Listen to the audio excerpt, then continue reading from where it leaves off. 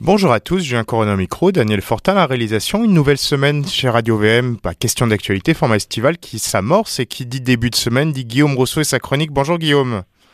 Bonjour Julien. Avec toi, nous allons discuter de plusieurs sujets. QS, le jugement de la Cour supérieure à propos des commissions scolaires anglophones, les aventures extraordinaires de Justin Trudeau et l'inflation qui vide vos poches, chers auditeurs. Mais commençons directement par QS et son investiture dans Jean Talon.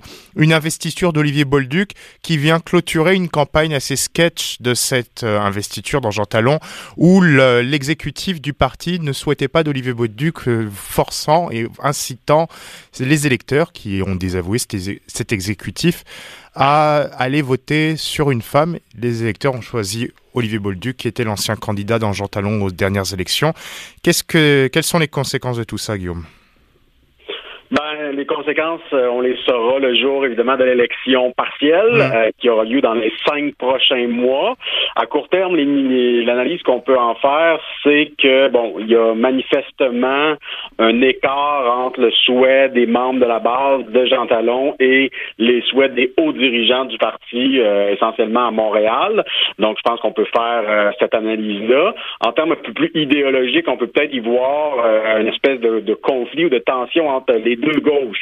Donc la gauche plus traditionnelle qui représente, qui cherche à défendre les travailleurs, et la nouvelle gauche qui est plutôt écologiste, féministe, pour l'immigration et tout. Et donc cette nouvelle gauche qui est peut-être davantage l'option idéologique là, des dirigeants de Québec solidaire, souhaite vraiment, par exemple, prioriser la question d'avoir une femme, c'est la priorité, la parité et tout. Dans ce cas-ci, une femme qui est une comptable, professeure d'université, donc plutôt bourgeoise, mais ça semble pas les déranger, alors que la base souhaite peut-être qu'on choisisse quelqu'un justement de la base ville de Québec, sauf erreur, donc quelqu'un qui est un ancien cheminot devenu sténographe, donc davantage peut-être un représentant de la classe des travailleurs. C'est le souci de la base qui semble ne pas nécessairement être la priorité des hauts dirigeants. Donc, c'est intéressant de voir ces deux gauches-là, ces tensions entre ces deux gauches au sein de Québec solidaire. Et c'était assez drôle aussi de voir dans la personnalité, comme tu le dis, des deux candidats, Christine Gilbert, qui était donc opposée à Olivier Bolduc, est une professeure de l'Université Laval qui habite la circonscription de Jean Talon, qui est quand même une circonscription, on va assez fortunée, huppée bobo, comme on le dit dans les 3 grandes circonscriptions le long du l'hypercentre de la ville de Québec, et elle correspondait un peu à cette approche théorie critique de la société telle qu'on peut la retrouver chez le milieu féministe ou plutôt néo-féministe de Québec solidaire, qui est le plus influent en plus en ce moment. Oui, effectivement. Donc, le côté très, très, très féministe de la candidate, ça se retrouve déjà chez d'autres, chez Ruba Gazal, chez Christine Labrie. Donc, c'est pas nécessairement là qu'elle aurait eu quelque chose de très nouveau, qu'elle serait venue renforcer ce point de vue-là déjà très présent là, dans l'aile parlementaire de Québec solidaire. Mais là où elle aurait eu vraiment, je pense, une contribution beaucoup plus forte, c'est sur le volet économique, finances publiques. Donc, étant une professeure de comptabilité, et on le sait, c'est la faiblesse historique de Québec solidaire. Il y a maintenant Haroun Bouazi, qui est quand même quelqu'un qui nous vient, là, qui est à la Banque de développement du Canada, donc un petit peu du secteur économique, mais on sent pas que depuis qu'il est arrivé, que nécessairement la crédibilité économique de Québec solidaire s'en est retrouvée beaucoup rehaussée. Donc Madame Gilbert, encore aurait-il fallu qu'elle soit candidate et ensuite élue comme telle, mais effectivement, si elle était devenue députée, on aurait eu peut-être cette fameuse crédibilité économique qui manque tant à Québec solidaire. C'est quelqu'un qui aurait pu contribuer à cela.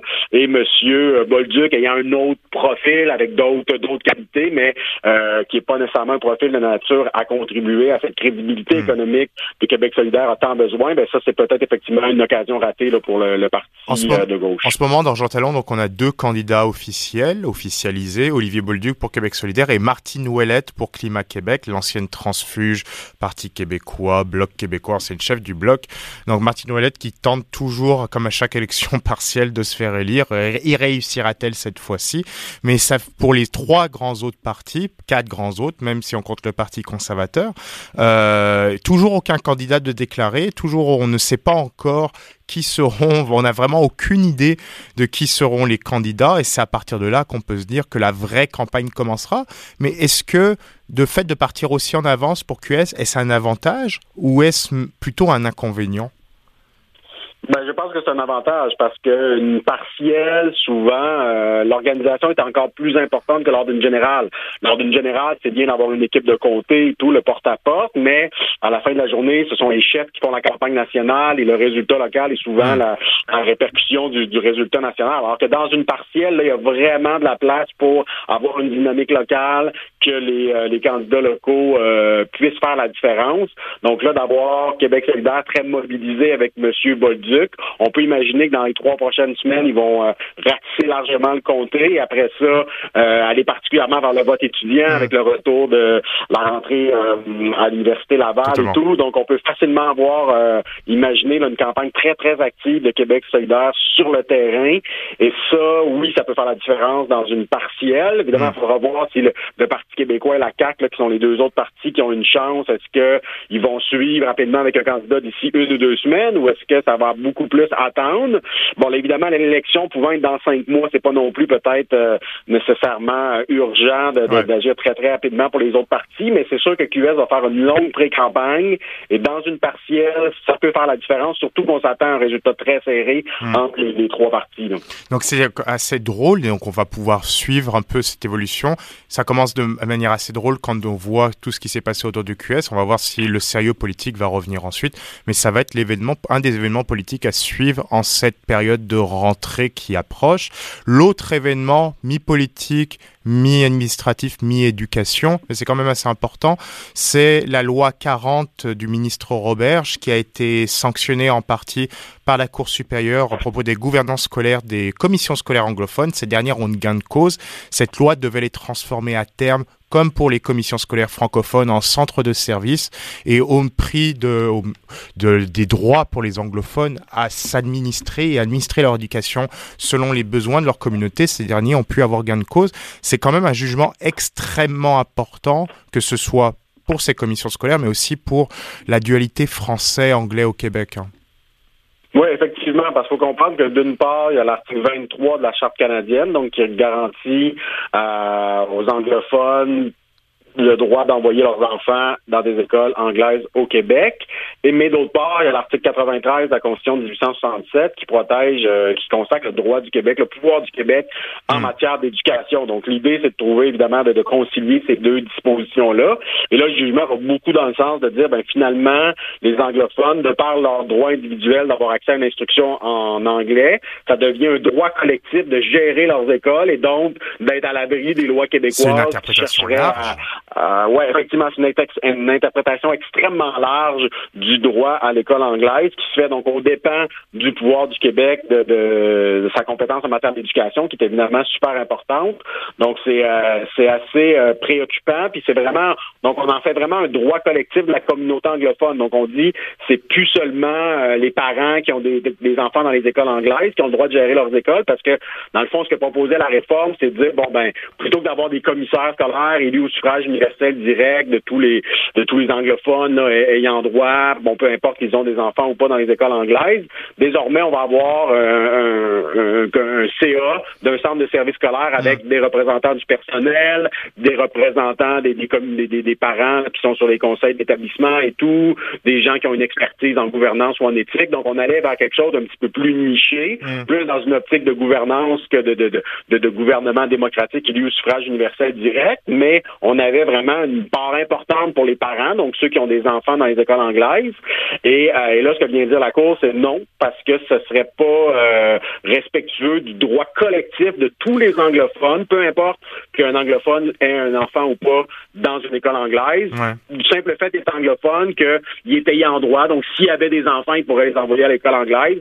Donc, ça fait de lui un membre de la communauté anglophone, donc il a le droit de vote, il a le droit de se présenter pour devenir commissaire scolaire ou membre du CA, mais du suffrage universel direct. Donc, c'est assez particulier, c'est assez large comme interprétation, c'est même très large, puis en plus, ça en fait carrément un droit collectif, là. Ouais. C'est déjà présent dans la jurisprudence, mais là, on va un pas plus loin et ça diminue beaucoup la compétence du Québec. Est-ce que tu penses que cette décision pourrait être cassée en appel, si appel il y a?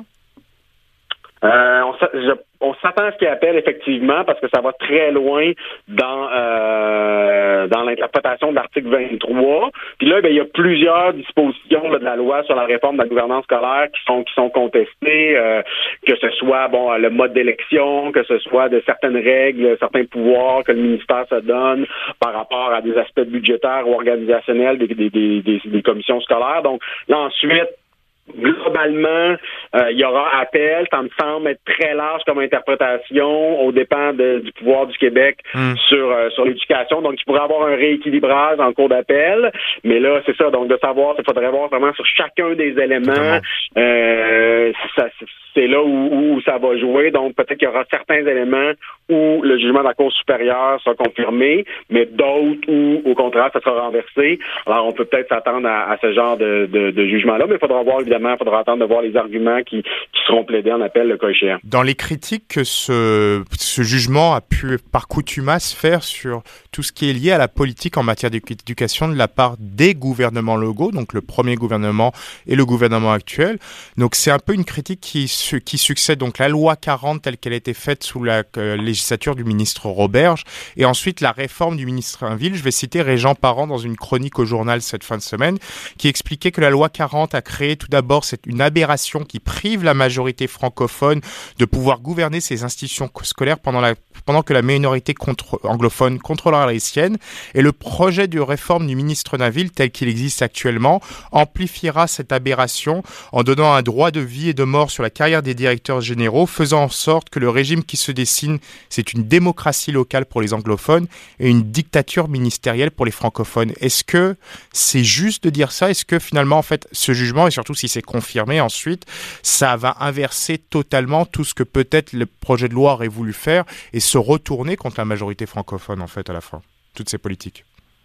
Évidemment, dans cette situation-là, il y a un peu d'exagération, voire beaucoup, puis je pense que c'est voulu, puis c'est correct. Il faut comprendre qu'en termes de gouvernance scolaire, il n'y a pas 12 000 modèles possibles, il y en a essentiellement deux. Donc, soit vous avez une démocratie locale, et là, le modèle classique, c'est l'élection au suffrage universel direct des commissaires scolaires, mais on se souvient que ça a existé pendant longtemps et que le taux de participation était très, très, très bas, ça pouvait être autour de 5 chez les francophones, 10, 15, maximum 20 chez les anglophones. Donc, ça avait ses limites, ce modèle-là, mais si c'est pas ça, qu'il n'y a pas une responsabilité politique par des élus locaux, il faut qu'il y ait une responsabilité politique par le ministre à Québec qui, lui, est élu lors d'élections nationales, doit répondre en chambre, doit se faire réélire, défendre son bilan. Donc, dans la démocratie, c'est l'un ou l'autre, là.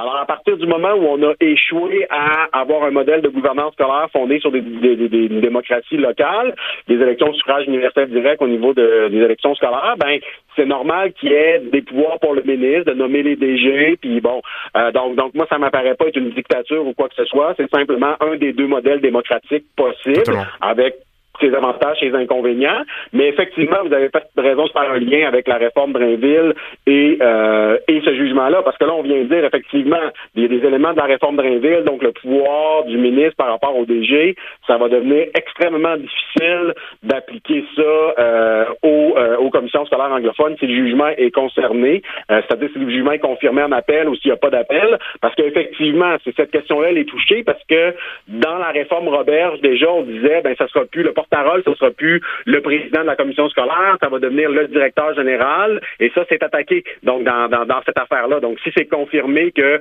on peut pas donner un rôle important au DG, puis c'est plutôt le président élu localement qui doit conserver un pouvoir important au niveau des commissions scolaires anglophones, mais là, effectivement, la réforme de Drainville va très difficilement pouvoir s'appliquer au secteur anglophone, devrait être beaucoup adaptée, et là, effectivement, ça crée un risque d'inéquité par rapport aux francophones. Alors, c'est tout un casse-tête, effectivement, pour le cabinet de Drainville en ce moment. Le troisième sujet de cette matinée, de ce midi plutôt, c'est les aventures extraordinaires de Justin Trudeau, sa séparation avec sa femme Sophie Grégoire Trudeau. Il va voir Barbie hier soir et reçoit un lot de critiques et de messages homophobes que je ne reciterai pas.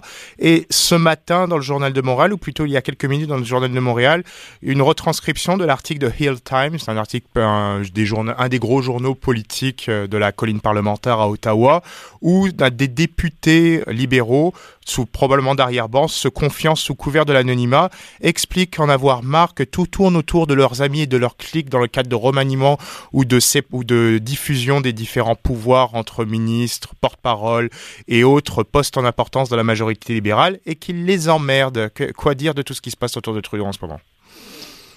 Donc, c'est difficile de l'analyser parce qu'il y a un aspect personnel. Ouais.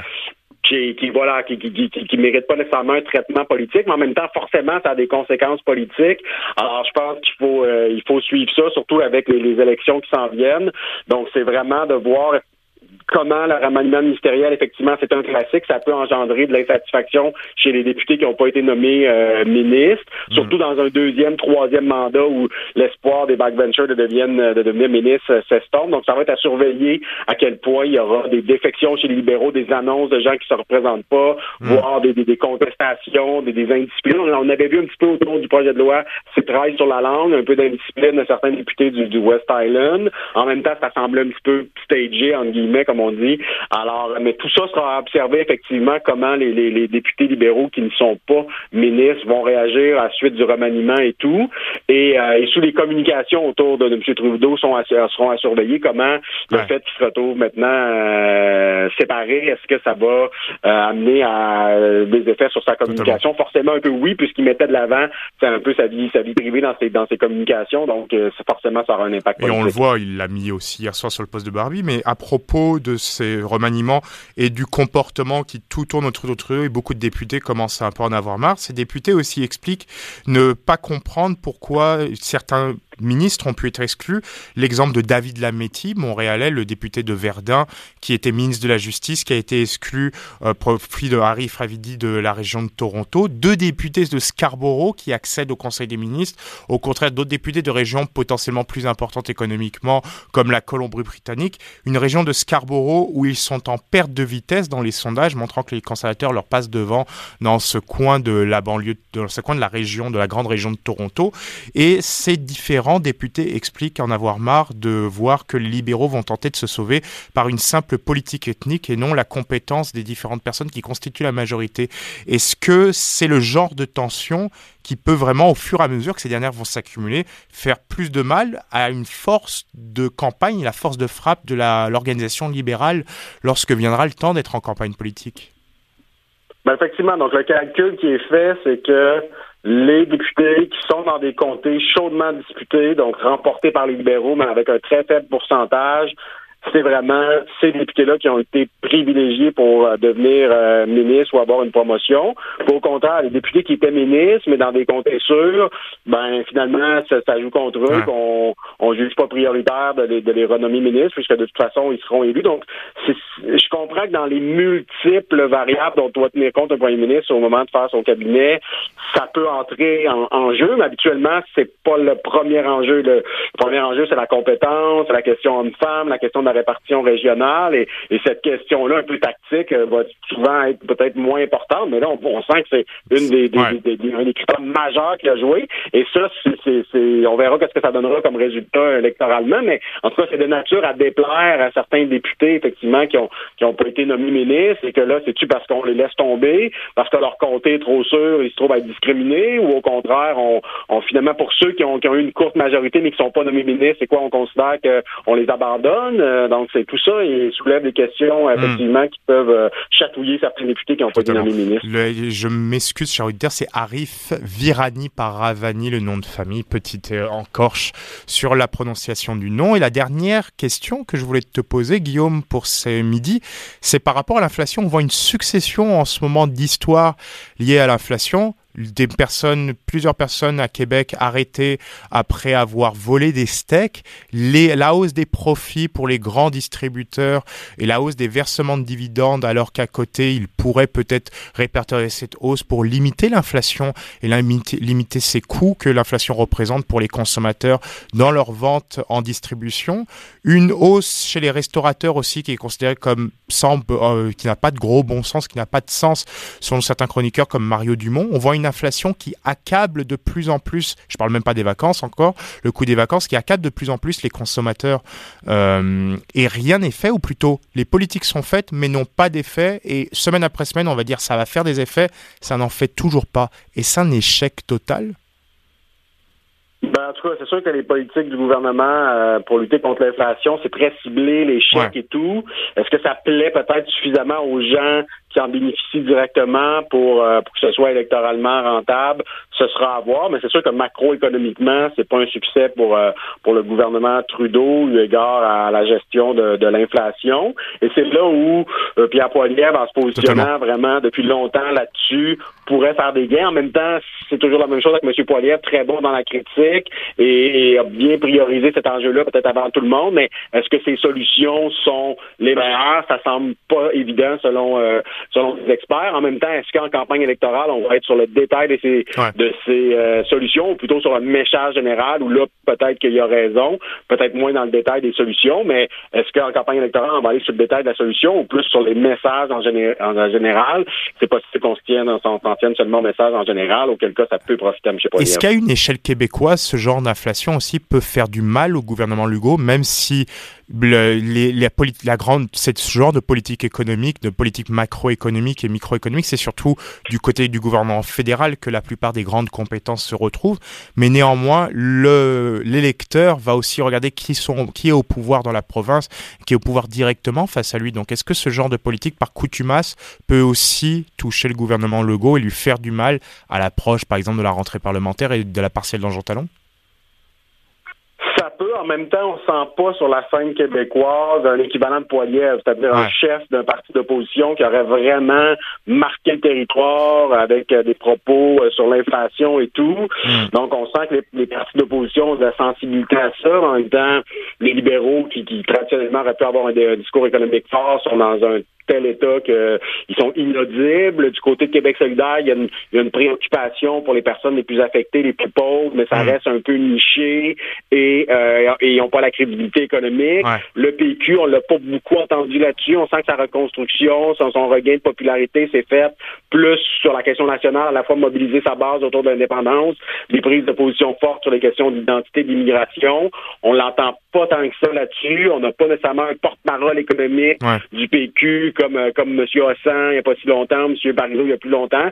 Donc, on voit pas nécessairement quel parti d'opposition aurait la crédibilité économique, les idées fortes pour affronter le gouvernement là-dessus. Mais en même temps, s'il y a une forte insatisfaction par rapport au gouvernement Legault, ben le vide dans l'opposition va se combler tout seul et il y aura un des trois partis d'opposition qui en profitera au moment venu, c'est probable. Guillaume Rousseau, merci beaucoup pour la discussion de ce midi. Comme d'habitude, tous les lundis, on se retrouve la semaine prochaine.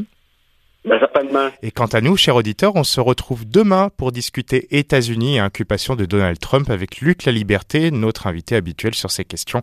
Passez une très belle journée aux antennes de Radio VM.